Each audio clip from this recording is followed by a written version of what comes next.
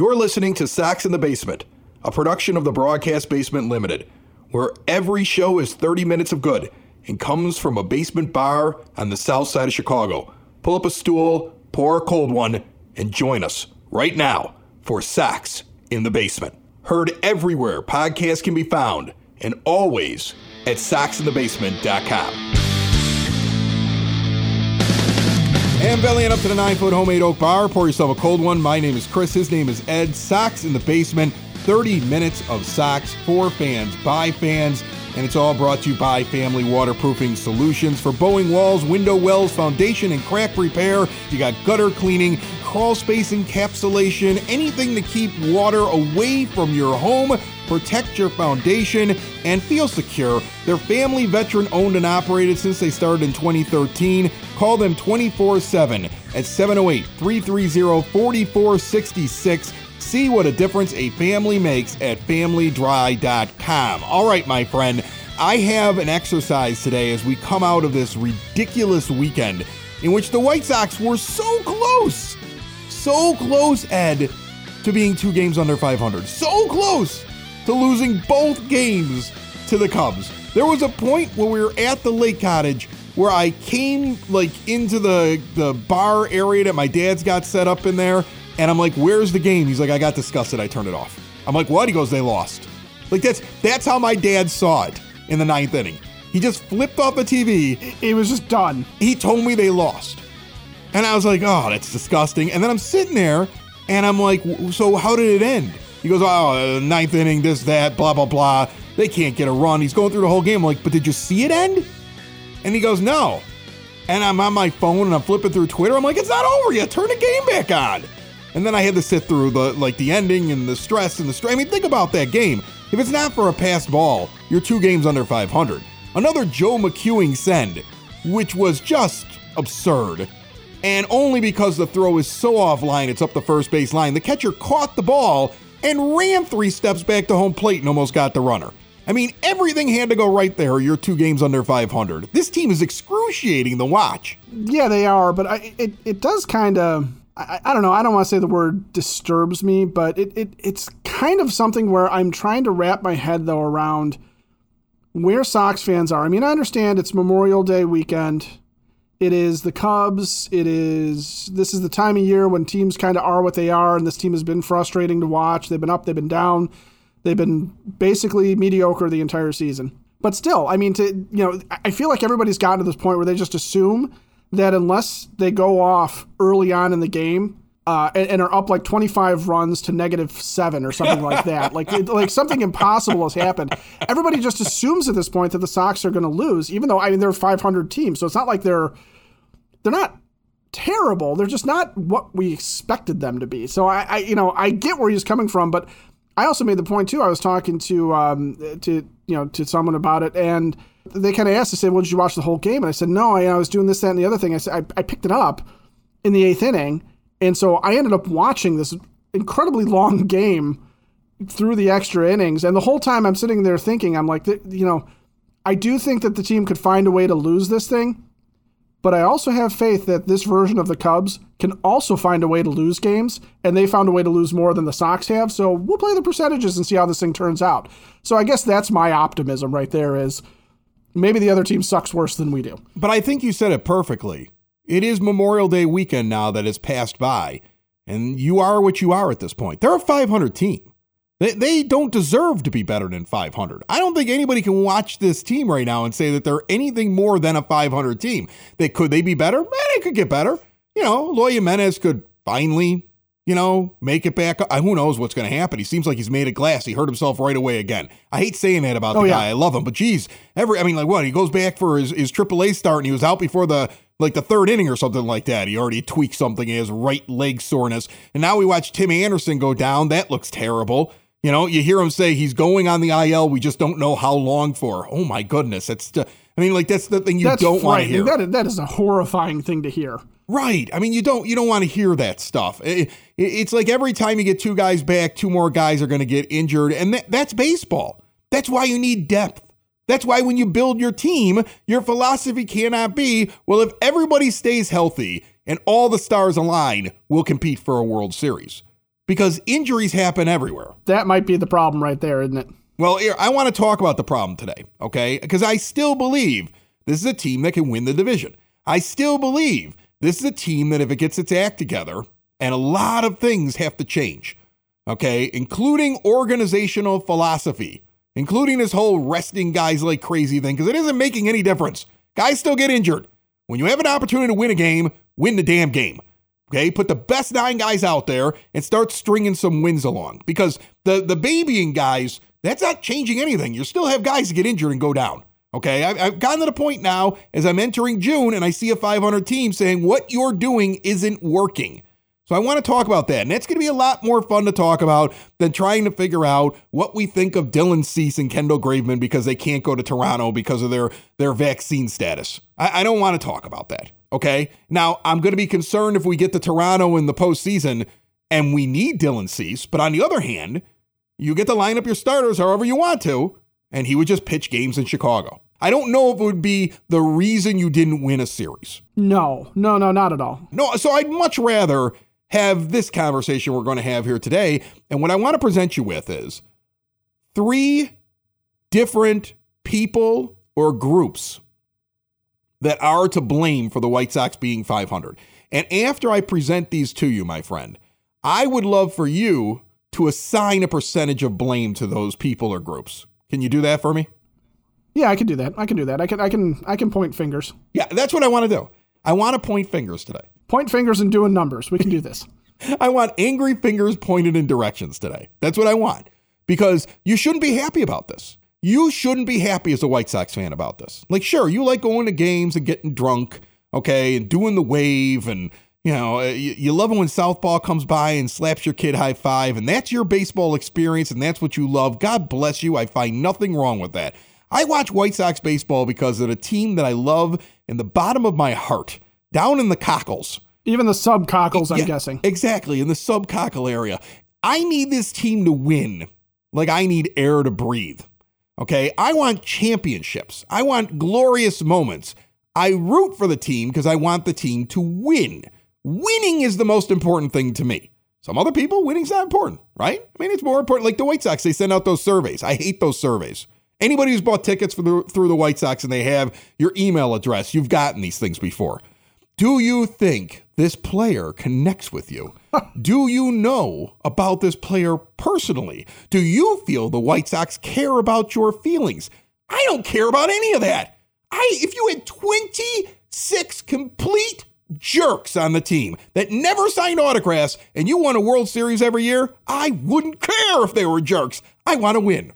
That's where I am, okay? And some other people, it doesn't matter. Me, I root for teams because I want to see the team win. I never cared if Michael Jordan was a jerk. He won. It was cool. It was fun to watch it happen. Oh, yeah. Right. I mean, like after the 2005 World Series, if you would have told me, these guys, they don't sign autographs. A.J. Pierzynski dropped the baby because he didn't care when somebody handed it to him. And Paul Konerko likes to go out to clubs till 4 a.m. and pass out on top of the bar. I mean, well, they sound like a bunch of jerks, but they won the World Series, so I don't care. I want to win baseball games. I'm like that. I want to win games. Okay, I don't care about whether or not you're connecting with me on a personal level at the ballpark.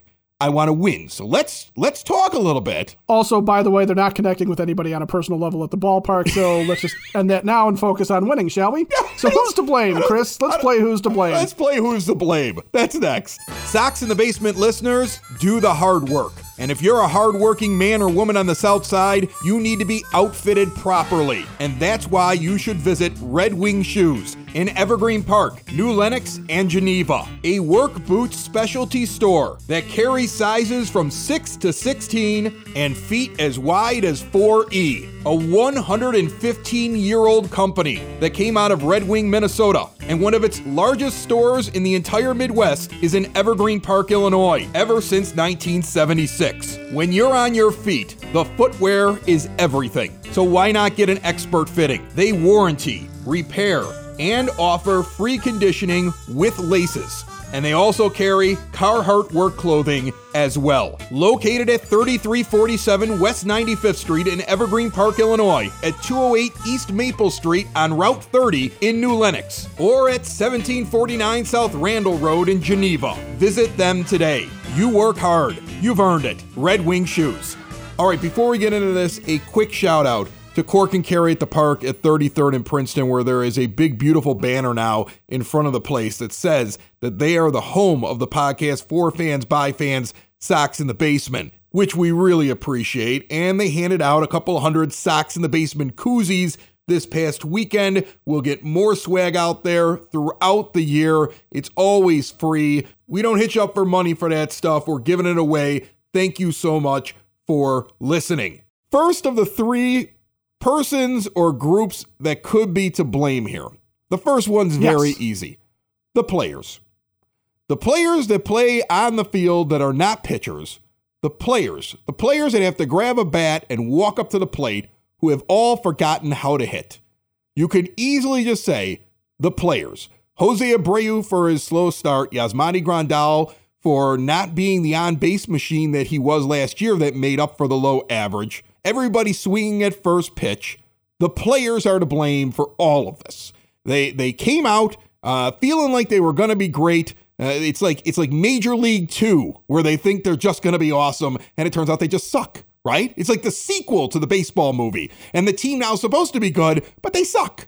Okay, they got too cocky. They started reading their own headlines. It's on the players. I'm going to have you rank these things and give a percentage.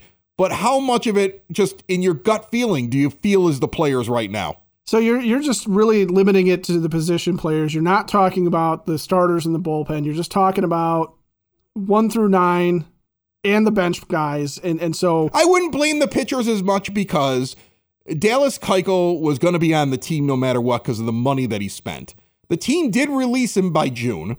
I would have liked to have seen him DFA'd a couple of weeks earlier, but I don't think that's the reason you're 500. No, well, and I will say, in defense of the pitchers, what you're looking at is Dylan Cease is doing his job. Michael Kopech has been fantastic. Giolito's been really good this year.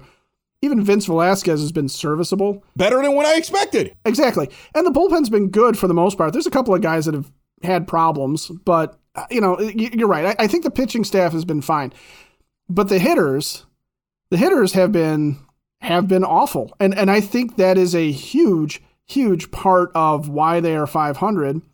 And I put a lot of the blame on the players. Now, I don't know if it's Major League 2. Okay. I don't know if these guys came out cocky and thinking that they were just going to beat the world, or if this is also a sign that, and I've kind of mentioned this before, this is an older team than I think people realize they're dealing with. This is not as young a team as we were told it would be after the rebuild, because you've got a catcher in Yasmani Grandal who's 33. There's mileage on those legs. Jose Abreu is 35. A lot of guys start to fall off at that age. Larry Garcia wasn't good to begin with. He's also on the other side of 30. Oh, no. Hold on. Don't tell me that, because that would mean that giving 3 years and $16.5 million to a guy that was past his prime years. Get to the blame on Rick Hahn in a second, I have a feeling. Because that would indicate to me that somebody made a mistake with that contract. But go ahead, Ed. You think? But still, you have veteran players here who are, frankly, there's a chance that they are falling apart. And there's also some guys, too, that are like A.J. Pollock, who historically has been very streaky, okay? And this isn't to say that Abreu can't pick it up still, and he's been better. He actually had a decent week, very good week this week. Yasmani Grandal, the on-base machine that he was last year, but that was a weird statistical year. So I do think, though, that you have a group of guys that have not figured out how to play situational baseball or how to read what they need to do in order to win a game. They're all going up there trying to do the same thing, which is they're trying to take over the world with one swing. They're all trying to hit a home run. They're all trying to get the big hit.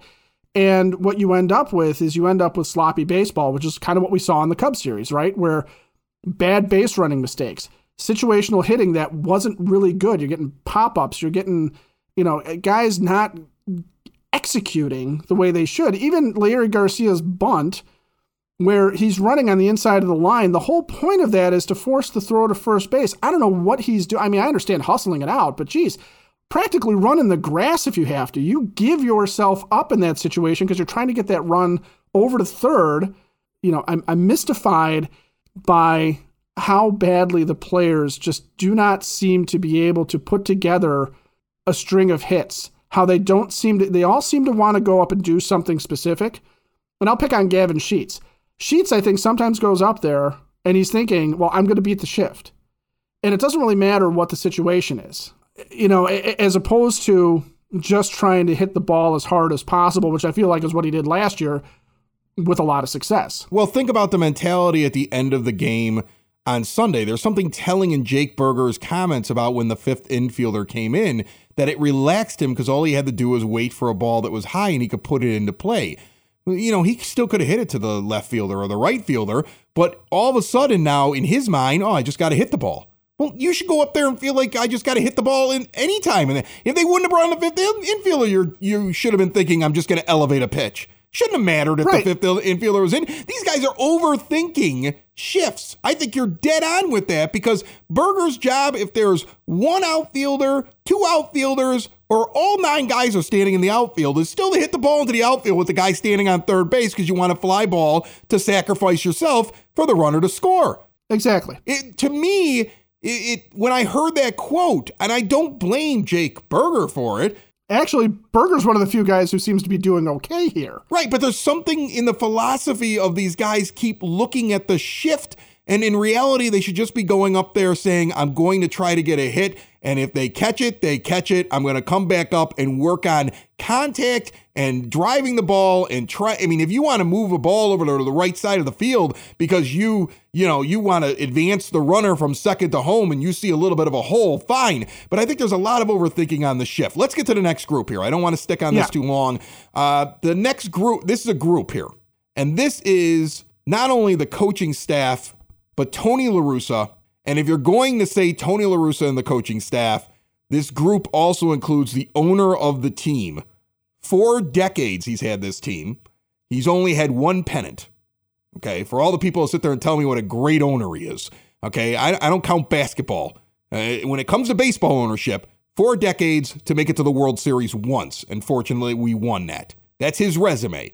And he took his friend, Tony La Russa, and he went over his GM and picked the manager. It was obvious. You can't dispute it. You heard Tony's comments when he was hired. He went through the hiring process, and Jerry was the first guy he talked to. They tried to retcon it later on and try to act like everybody was on the same page, but the raw comments from Tony La Russa were undeniable as to what happened. Anybody paying attention knows what happened with that. So if Tony is the problem, his lineups, his over-resting of players, his influence on your general manager as to which players he wants to put on the field, the way he's utilizing players. We hear Rick Hahn talking about, a lot of people thought I should have gotten a left-handed bat to go out and play the outfield, but I found a guy in A.J. Pollock where it doesn't matter what side of the plate he's on. He said that to Scott Merkin just about 2 weeks ago. We had Merk on the show. It doesn't matter what side of the plate he's on because he hits both lefties and righties pretty much the same. The manager doesn't see it that way, though, because he's stuck in baseball philosophies that are decades old. Okay, he's still a slave to handedness. Lefty, righty, lefty, righty, lefty, righty. He doesn't look at the actual results. He could be the problem. His coaching staff is a problem. And then the owner who screwed up the Manny Machado deal a few years back when he wouldn't give the most guaranteed money, even though they tried to spin it. The owner that forced this manager upon his general manager who had a plan.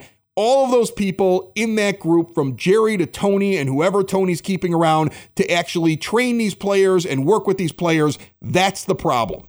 Yes, that is.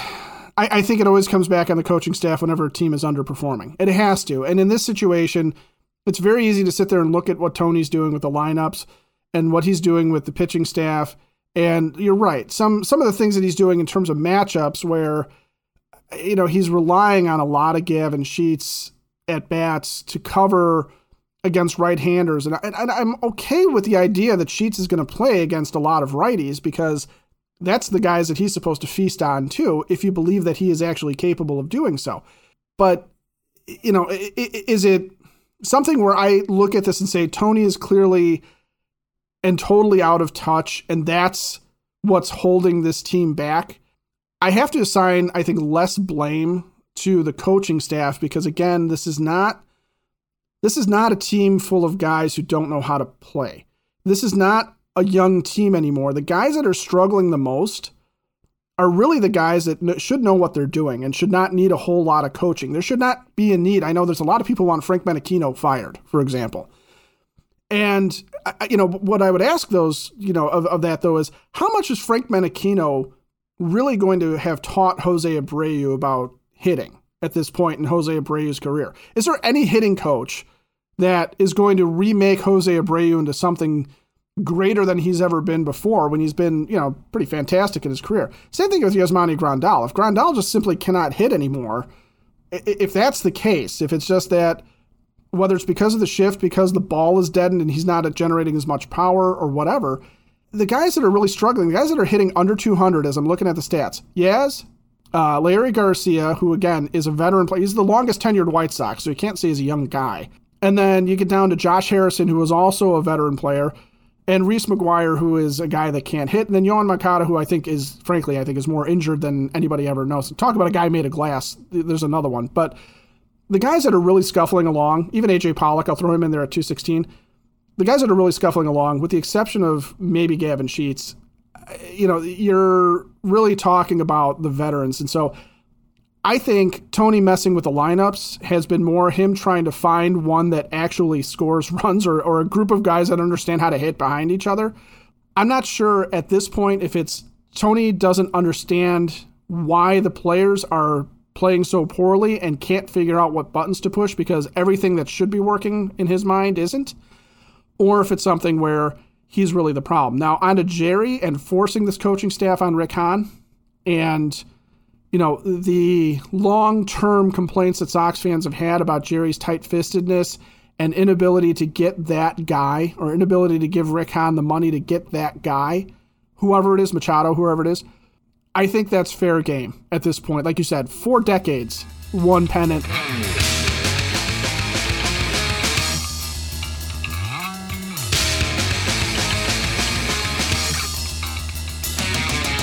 Hailstorm Brewing Company is the official brewery of Sox in the Basement, and they're really fun to go visit. I'll be honest with you. Yes, they are. You walk in there and they have this ridiculous menu of just all these beers that they're producing there. They've got a brand new brewer there, Will Turner, that is upping their game. And he's got decades of experience, all kinds of breweries around Chicagoland and outside of Chicago. And now he's over there and he's making all the old favorites and he's adding some really good stuff to that menu. Big giant tap room, outdoor patio, fire pit for chilly evenings, live music on the weekends. Every time I'm in there on the weekends, there is a band playing and it's always good. Trivia nights, other fun events, and they have seasonal beers out for the summer, including their Strawberry Summer. It is a strawberry lemon Kolsch. They have the Primo Mexican Lager, which is very good on a hot day, and the Big Beautiful Wheat. And also, they have a brand new beer that may be out by this week. If I remember my timeline correctly, it's called Morley. It celebrates Mokina, Orland, and Tinley, that area there. It's an American brown ale. It is a hoppier take on the English brown. Learn more on their Facebook page at Hailstorm Brewing Company. Check out all their information at hailstormbrewing.com. But get over to Tinley Park, 8060 186th Street, right off of 80th Avenue, and visit Hailstorm Brewing Company today. And they may still have some Sox in the Basement swag there that I left, I want to say about a week or so ago. I saw people tweeting that they had picked it up. There might be some stuff still there, and I'll go drop it off next time I'm in the Tinley area. I'll replenish them as well. The only other person that could be to blame here is the architect of the team, which is Rick Hahn. You have had an issue at second base for a long damn time. It was the number one problem. It was the problem that everybody knew you had. And you have a subpar defensive player who doesn't do anything very well, who's replacement level in Larry Garcia, and you have a guy who can't hit but plays defense pretty good in Josh Harrison. But it shows that you just can't fix some of these problems.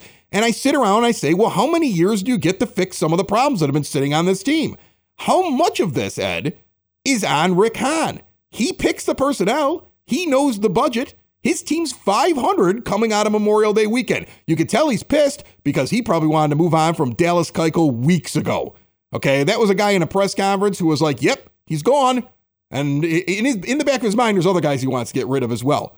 But he did give that money to Larry Garcia, which will never make sense to me. It'll never make sense to me that he spent money on his bullpen when he still had an issue over at second base. I felt like the money could have been used differently, and it's right, I think, to criticize him a little bit. What do you think? Yeah, Rick Hahn's not faultless. And we can pick on Jerry's budget and all that stuff too. But the problem I have with Rick Hahn and the way he spent the money was, it is easy to be a general manager if you can just write whatever check it's required to get an all-star player, okay? But the real rubber meets the road, where a general manager can find guys who can fill holes that are in an unheralded form of signing. With Rick Hahn, I think the problem is that where he has spent money at times has been unproductive, just generally unproductive for the team. Adam Eaton. And unproductive money. Exactly. Okay, so Adam Eaton is an unproductive player for the team. You needed a right fielder. There were other options out there, and don't tell me that there weren't other options out there, because there were. It didn't have to be Adam Eaton necessarily. It could be other guys that might have been more of a platoon guy. Maybe we're not somebody that was necessarily expected to be an everyday guy, but that's okay, because you had Adam Engel sitting there that could have done it and platooned with the guy, and that's fine.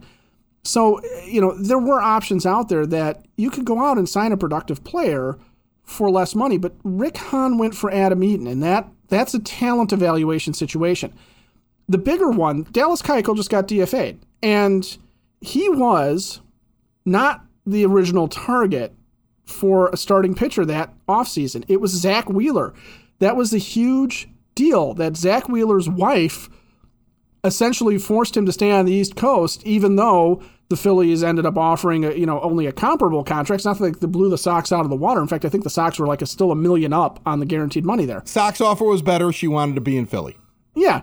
So, but what Rick did is a colossal blunder in a way, because what he did was he sat there and said, I've recognized that this guy is a legitimate ace. This is a guy that could anchor my staff. This is a guy that could be a number one, even if the other guys that I have picked up along the way, Lucas Giolito, for example, or Reynaldo Lopez, or some of these other, Michael Kopech, some of these guys I've traded for, if they don't turn into a number one, I've at least got a legit number one guy.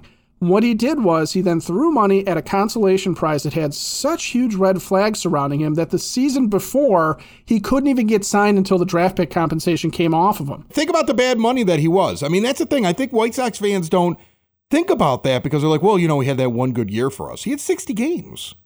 He had a shortened season. He had 60 games. People did weird things that didn't make sense during those 60 games. Like, I'm very happy for Jose Abreu that he got the MVP, but we talked about it that whole year. And going into the next offseason, that was like the first time that he had ever done so well against right-handed pitching. It was like an anomaly. And it was over 60 games. And you wonder if over 162, if that would have come back to the norm. And it was just the sweet spot. It doesn't take away, everybody only got 60 games that season. So he earned that MVP because he was the best over those 60 games. But that's the most you got out of Dallas Keuchel, because he wasn't good last year and he wasn't good this year. So you're right. That's an awful lot of money. That's $60-some million that was given to a guy for a 60-game stretch. That's the problem I have is that Rick Hahn's talent evaluation has been somewhat questionable when he signed free agents. And he hasn't picked guys that are necessarily, like you said, that there's a lot of holes that don't seem to have solutions, and there's a lot of trying to fit square pegs into round holes on this team, where guys like Gavin Sheets and Andrew Vaughn are not outfielders as they come up through the system, but now they're outfielders. All right, when this show started, I told you I was going to give you 3 persons or groups that could be to blame for a 500 baseball team coming out of Memorial Day weekend. A team that makes my father turn off the TV before the game is over, because he's convinced in his heart that game is over at that point. Okay. I mean, we had a good laugh over it, but to be honest with you, it wasn't like I felt bad. I mean, we caught up on some of the plays through Twitter and we got to watch the end of the game. So it wasn't like it was the end of the world that he turned it off, but that's the mentality I think right now. And that's the way that Sox fans feel. It's not enjoyable to watch this team. It really isn't. Sometimes it feels like torture. Okay, you got to kind of step away every once in a while from this team. I want it to be fun again. All right, I think we all want it to be fun again. I'm sure the White Sox wish it was fun again. But whose fault is it? Instead of assigning blame like 40% is Rick Hahn's fault and 30% is Tony's fault and 30% are the players or whatever you want to do, I came up with something else here as you were talking. If this team missed the playoffs, who would you blame so much that you wouldn't want around anymore? Well, I think if you're talking in a vacuum, you could say you shake up the roster, you fire everybody, okay? You fire everybody. Everybody goes. Fire everybody. Sell the team. That's what you want. You want to sell the team. Yeah, kind of. But here's the thing, though. I think when you look at what they have, who they have under contract right now, when those contracts start coming up, your window is really this year. And if you don't win it this year, you really have next year with some of the star power on this team, and then things start to fall apart. So I think what you have to do is at the end of the season, they don't make the playoffs. I think it's the roster first has to be shaken up. You got to look at who underperformed, and you got to get rid of the dead weight. There are players that need to be off this team and need to be replaced first. I think second, you have to question whether or not the GM can get that done. And I think third, it's a coaching staff, because I do honestly believe that if it was Ricky Renteria, if it was any other coach, any other coaching staff that the Sox have had, Ozzie and his coaching staff, I think would have a problem with this group. Well, none of that matters because they're going to win the World Series this year, right? Well, if I'm going to be perfectly optimistic and realistic about it, of course, they're going to finish up the All-Star break 500, and then they're going to win every game after that. They're going to go 81-0 after the All-Star break. Yeah, Steve Stone just tweeted, only 3 back in the loss column. That's all that matters. Strap in. We're winning this thing. I'm with Steve. I'm not giving up yet. Honestly, I think the Twins are going to find a way to mess this up too. That's how we won in 08. Yeah. Maybe we can do that again. We didn't win 08. The Twins messed it up. Maybe we can get that again from the Twins. Sox in the basement. Sox in the basement. Sox in the basement. Sox in the Basement. Heard everywhere podcasts can be found, and always on soxinthebasement.com.